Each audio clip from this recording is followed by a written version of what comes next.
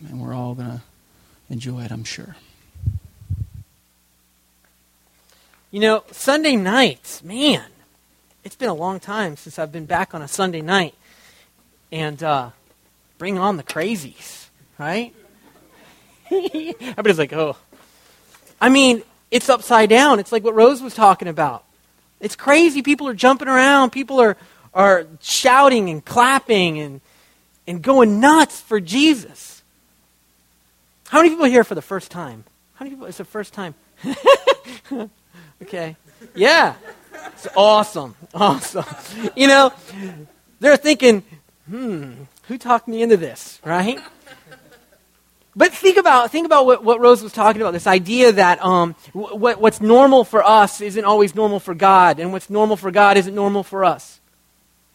If you really can wrap your brain around what God has done for us, if you really can wrap your brain around this promise of life, abundant life today and an eternal life. I mean, imagine if you really do get your brain around it, if you really do remember, for many of us, remember where we were and where we are now.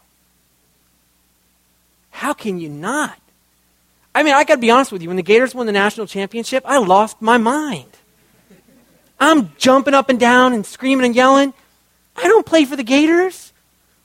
I mean, what allegiance do, I went to the University of Florida. I graduated way too many years ago, and yet somehow in my mind, I can go nuts when they win the national championship.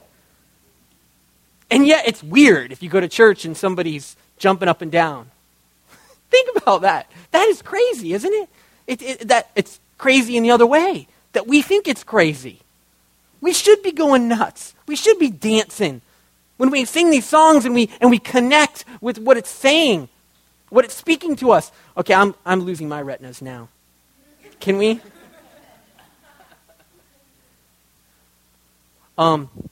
Yeah. Oh, okay. So that scripture, this recurring theme that we have for tonight of Jeremiah 29:11. So it's written by the prophet Jeremiah, way years before Jesus. For I know the plans I have for you, declares the Lord. Plans to prosper you and not to harm you. Plans to give you hope and a future. This promise way before Jesus. Jeremiah, he has no idea how God's going to deliver this thing. But he says, I know that God has a plan, and that this plan is going to result in you being a people of hope. That you'll be a people that will be filled with some great desire and expectation of what God's going to do. And that's what I want to talk about tonight. This idea of the Christian hope. The Christian hope, because I think it's fundamental, and it plays into what we saw tonight is people of hope. Dude, you are in addiction recovery and you're dancing? That seems crazy. Some people, we're talking they have lost everything and they're jumping up and down, praising God. They are filled with hope. They are filled with a hope, with both a desire of more of God and an expectation that He may actually deliver. That I may actually experience more of God in this life. They are filled with hope. Peter, in his letter, says, Blessed be the God and Father of our Lord Jesus Christ. According to His great mercy, He has caused us to be born again to a living hope through the resurrection of Jesus Christ from the dead, to an inheritance that is imperishable, undefiled, and unfading, kept in heaven for you, who by God's power are being guarded through faith for a salvation ready to be revealed in the last time. This idea that we have been born again into a living hope. And born again, we hear born again and we think, that's just Christianese, right? Isn't it? Brother, are you born again? You need to be born again. But think about what that means to be born again. When Jesus introduces this term, He says, man, following me, it's like you have to be born again. It's like you have to start all over. It's as different from being not born and born. That's what the life of following me is like. And if you've ever been not born, it's vastly different than being born again. And Peter is saying, because we've been born again and into a living hope, that is a hope that is alive. It's not stagnant. It's not, boring. It is alive. It is a living hope. And it is fundamentally based on the work of Jesus. It is our faith as we look back at the works of Jesus in history. And then we look at our own lives and we see what Jesus has done in our life. It gives us hope for the future. Faith and hope working together. 1 Corinthians 13. If you're married, you might have had this quoted at your wedding. If you've ever been to a wedding, you've heard the scripture, right? Because it sounds so pretty. Because Paul gives this, elaborate definition of love. And it's awesome because it's an explicit definition of love. But he says this at the end. He goes, and now these three remain. Faith, hope, and love. He goes through all these spiritual gifts. Yeah, we're going to have tongues and prophecy, and we're going to have knowledge and wisdom. We're going to have all these spiritual gifts. But all in all, when it all comes down to it, these three remain. Faith, hope, and love. And the greatest of these is love. And so we focus on the love. But tonight we're focusing on the hope. It's in there. It's something that we should expect to be there for all eternity, is this hope that we would have. We are called to be people of hope. We are called to find within us faith of what God has done that would encourage us to be people of hope, that we would be filled with that kind of hope, that we would be the kind of person that would jump up and down at church. I'm not saying you have to jump up and down at church. Some of us, that's the most we can get out, right? But that's a lot, right? For me to snap my fingers, that's a lot. For me, I raise my hand like this, that's a big deal for me. All right, there's other people, it's like they're waving, they're going nuts. For me, it's like, here, that's all it takes for me. That's crazy for Tom, okay? But that's what we're called to be. And so, okay, let's talk about hope. I'm one of those guys, I got to understand words. I don't like to just throw words around. So, hope. I think the author of Hebrews, he says it this way. He says, faith is the assurance of things hoped for, the conviction of things not seen. There's all kinds of scripture about hope. It's crazy. I got more scripture than we have time because we have 4 minutes left. But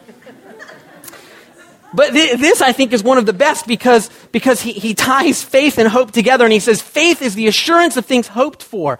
And if you look at, there's all different ways that this is translated depending on which Bible you look at, because they're trying to get across the meaning of the words. That faith is the substance. It's the material. It brings substance to the things that we hope for. In other words, there is a relationship between the faith that we have and the hope that we have. Faith materializes our hopes into being. Faith provides the foundation of the things that we hope for. The way that I've kind of come to make it work for me to understand it is I think about faith is almost always looking back and today. It's saying, I have faith that Jesus did the work on the cross that I read about in Scripture. I have faith that God is the God of the Bible, and that what I read in Scripture and the stories, that's the character and the nature of God. And I have faith that God is with me today. I have faith that God is moving in my life. And then I look forward and I say, and I have hope. That faith provides the substance for my hope. As I look forward, I can look back and have faith. And that faith provides what I need for my hope. Hope is simply desire and expectation together. It's when desire and expectation come together. Something that you desire and something that you expect. And some of us, we grew up in a church where desire, that comes from hell. All right, desire is not a bad thing. There are There are desires that maybe are not appropriate. But there are God-given desires. And when you have a God-given desire combined with an expectation in what God might do in your life, you have a godly hope. You have a godly hope. And that's something that is distinctive about Christians. Paul would say these three remain: faith, hope, and love. Desire and expectation coming together. So what do we hope for? We've defined it. Okay, we understand what hope is. We know, but what are some of the hopes that we have? First Peter chapter 3, verse 15. Peter says this, which I think is a very compelling statement about Christians. Always be prepared to give an answer to everyone who asks you to give the reason for the hope that you have. But do this with gentleness and respect.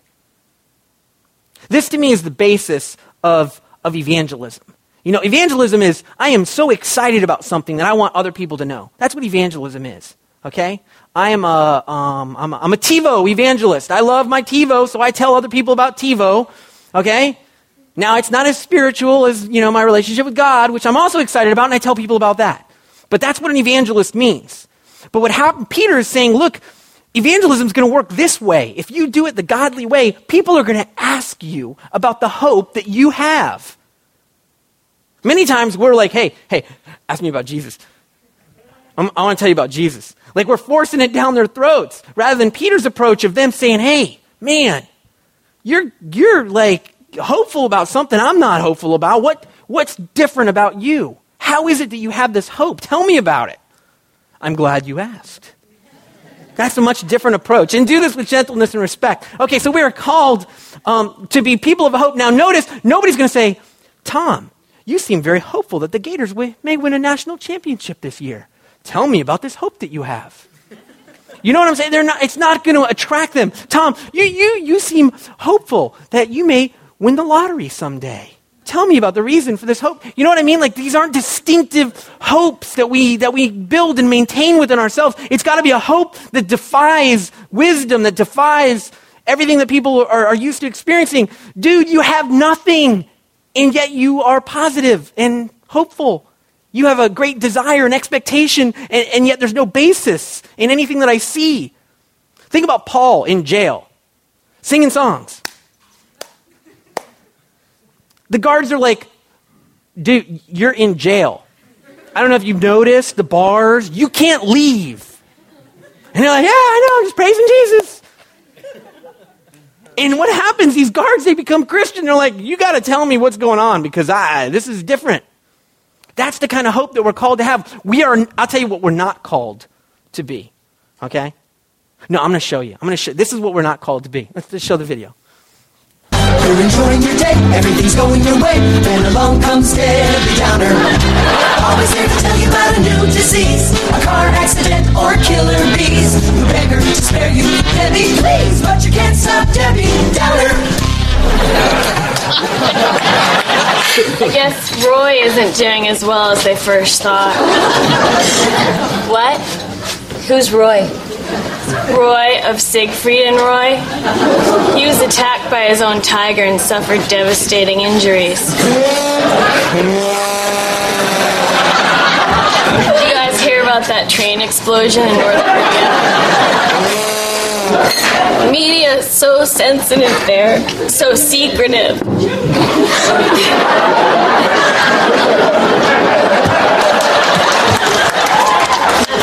We may never know how many people perished.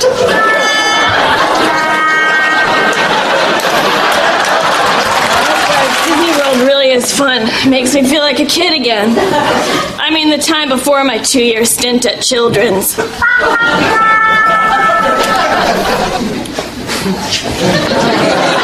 Oh, hey Pluto, hi. Boy, it must be fun to work here. Although the biggest drawback to working in a theme park is that you must live under constant fear of deadly terrorist attacks.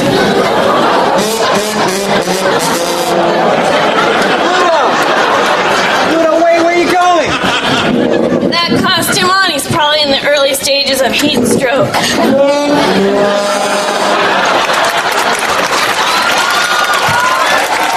Speaking of heat, if this greenhouse effect keeps up, we'll all be living underwater.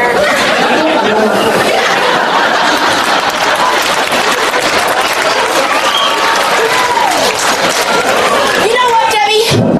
You are totally ruining my trip to Disney.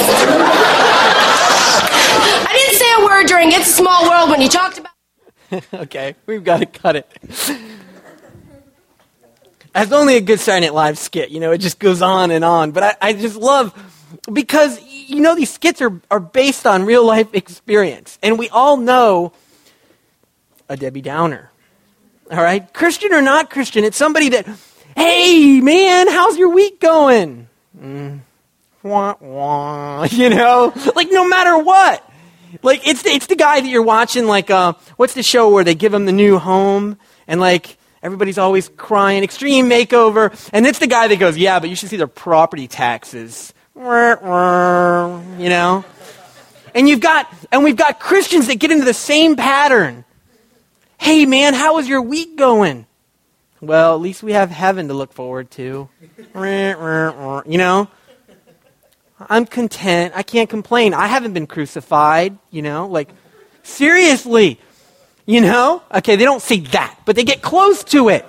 But this idea that we're just surviving. And Paul says that we are called to be a people of hope. That we are to find within ourselves, just like we are called to love people, okay? If I were to go up and I'm hanging out with Gabe, and he's just being a putz to somebody and just not, dude, you need to love that person. I'll tell him, we're called as Christians, you need to love. We should be the same way with Debbie Downer. Look, man, you need to find some hope. You need to find some hope. I'm not saying you need to act. You don't need to, put on your poker face and pretend like everything's peachy. But you need to reflect on the things that God has done in your life, the promises that he's given you, and find the hope for the future because it's there. And God he's known since he made us the way that we're wired. He knows that we forget the things that he's done. That's why if you look in the Old Testament and you read all these stories, God does things and then what does he do? He has them mark it. Build a monument. Write it down. Write a song. Do a dance. Have a feast. Do something. Why? Because you're going to forget. And I want you to be people of hope. I want you to remember, I'm the God who delivered you out of Egypt. Over and over, he says that. Why? To remind them so that they'll have faith. Yeah, that's the God that I serve. And because of that, even though I'm in exile in Babylon, I have a hope for the future. Because that's the God that I serve. That's a characteristic that we should have as Christians. We should be people of hope. The story of God is a story of hope. If you think about it, it's always people looking forward based on promises that they've received from God. So what should we hope for? What should we hope for? What are some of the distinct hopes that we should have as Christians? Hope that there's more to this life. It's not just about avoiding hell. You know what I mean? Like that's what some people, like that's their hope. Hey, at least I'm not going to hell. Way to go, hope. Jesus says, I have come to give you life to the full and abundant life. I've come to teach you the way that God has designed life to be lived. And our response, well, at least I'm not going to hell. Like, have you missed it? Now, and of course, that's an interesting statement too, because if you think about it, yeah, I'm just going to spend eternity with God in streets of gold and glory, like even that alone is huge. But there's so much more to the promises that we have. The hope that we're called to have. Hope that there is a God. Hope that he cares. Hope that his kingdom is worth seeking above everything else. Hope in a God who has never stopped seeking us out. We hope that God is going to do these things. We look forward and we say, God, I want to be used by you. God, I want these things to happen in my life. And we look back in faith in the works that we see that Jesus Christ did. And he says, you're going to do even greater things than I've done. And that gives us hope as we look forward and we think about what could happen, what God could do through us. Okay, couple specific hopes. These are a couple specific hopes that I think we as Christians should share. One is the hope of the future in heaven. No matter what the circumstance, we always have this hope to hold on to. That's what makes it so Paul's in jail and he's singing songs. Yeah, they might kill me tomorrow. Jesus, he's singing songs. Because he's filled with this hope. If I get to live another day, great. If I don't, I'm going to heaven. I'm going to have a great time. But he is filled with a hope. He's not going, He's going, that's going to sound so weird in the recording. No matter what the circumstances, we as Christians know that this world is not our home. It's not the end. It's not the end at all. It's a small fraction of the time that we're going to be in existence with God.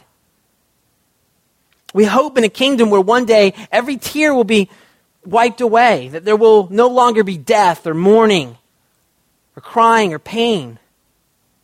We have this hope in heaven.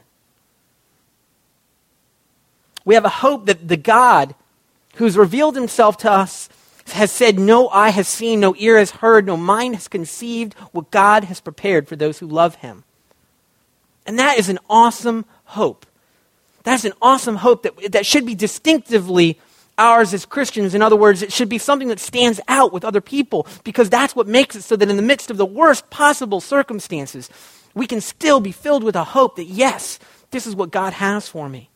But it's more than that. We don't stop there. It's the hope, and this is the one that I think is the biggest, and it's the hope in the transformed life. It is the hope that we can change, that we can become more than we were before. Anybody see that movie 21 that's out right now? It's pretty good, right? Okay.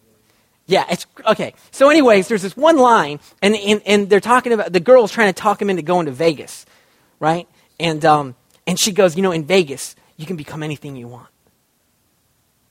And it touches him in some way. There's a desire. You know what? If I could start over, if I could be something that I'm not right now.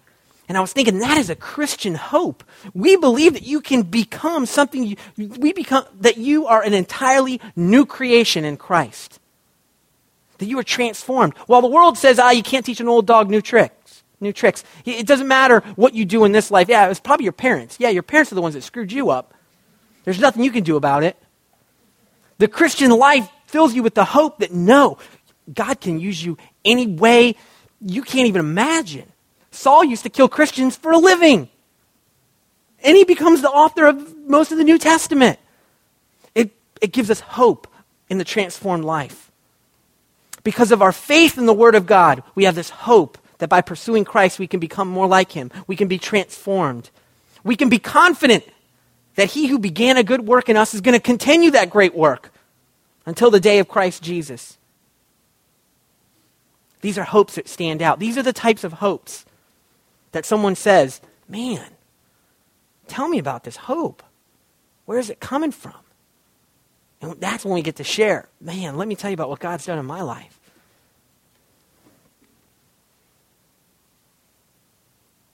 If the enemy can take away something, and there is an enemy, there is one who would like to destroy us. You can't have, just the good stuff. The good stuff that we read about Jesus and forget the stuff when he talks about, no, there is an enemy that's out there and he wants to devour you and he wants, to take away the life that I've come to bring. And one of the best ways that he can do that is to take away hope. Because when he's done that, life just isn't great. Life just isn't full without hope. Abandon hope, all ye who enter here. The words out front of hell in Dante's Inferno. This idea that in hell there is no hope. And if we in this earth if the enemy can remove all hope, it's like a living hell. We're just existing. There is no hope. But we have, this is in Hebrews 6:19, we have this hope as an anchor for the soul, firm and secure. This hope is something that should hold us secure when we're We're singing the song, "Oh no, you never let go." We're looking at, the circumstances and it doesn't add up and things aren't great. But we have this hope that anchors our soul and says that no. Remember the good things that God has done. Remember the things that he's done in your life. Remember the things that have been spoken about in Scripture and people speaking into your lives. Remember those things and let them provide an anchor for your soul as you go through this time. Don't give up hope. Don't give up hope. Time and time again, he's shown this. Let's stand. And let's ask. Some of you are here tonight, and maybe you don't have that hope. Or maybe you had the hope, and you don't know what happened to it. We want to take this time, and we want to pray. Paul, at one point, he says, as a prayer, he says, "May the God of hope fill you with all joy and peace in believing, so that you will abound in hope by the power of the Holy Spirit." Jesus says, I'm going away, but I'm going to leave you one who's going to continue the work that I've started, and he's going to work in your life, and he's going to reveal things that I couldn't reveal in bodily form. And he's the Holy Spirit. And Paul later on says that when he comes, that you're going to abound in hope, that he is an agent that can bring this hope, that can speak directly to your heart, that can move on you. And that's what we want to pray for right now. So God, we ask that you would come right now, that you would come and that you would fill us with hope. Lord, I pray that for everyone tonight, that they would be thinking about the times in their life where you showed up and you were so real and it was so evident. And I pray that their faith would swell up and it would result in a hope as they think about the future. God, I pray that it would be evident, Lord, that there would be, in this group, that there would be people that are going to have conversations tomorrow, this week, with people that would say, "Tell me about this hope that you have." And Lord, for those that are in the hardest circumstances tonight, Holy Spirit, I pray that you would fill them with hope. God, that they would abound in the hope that you bring.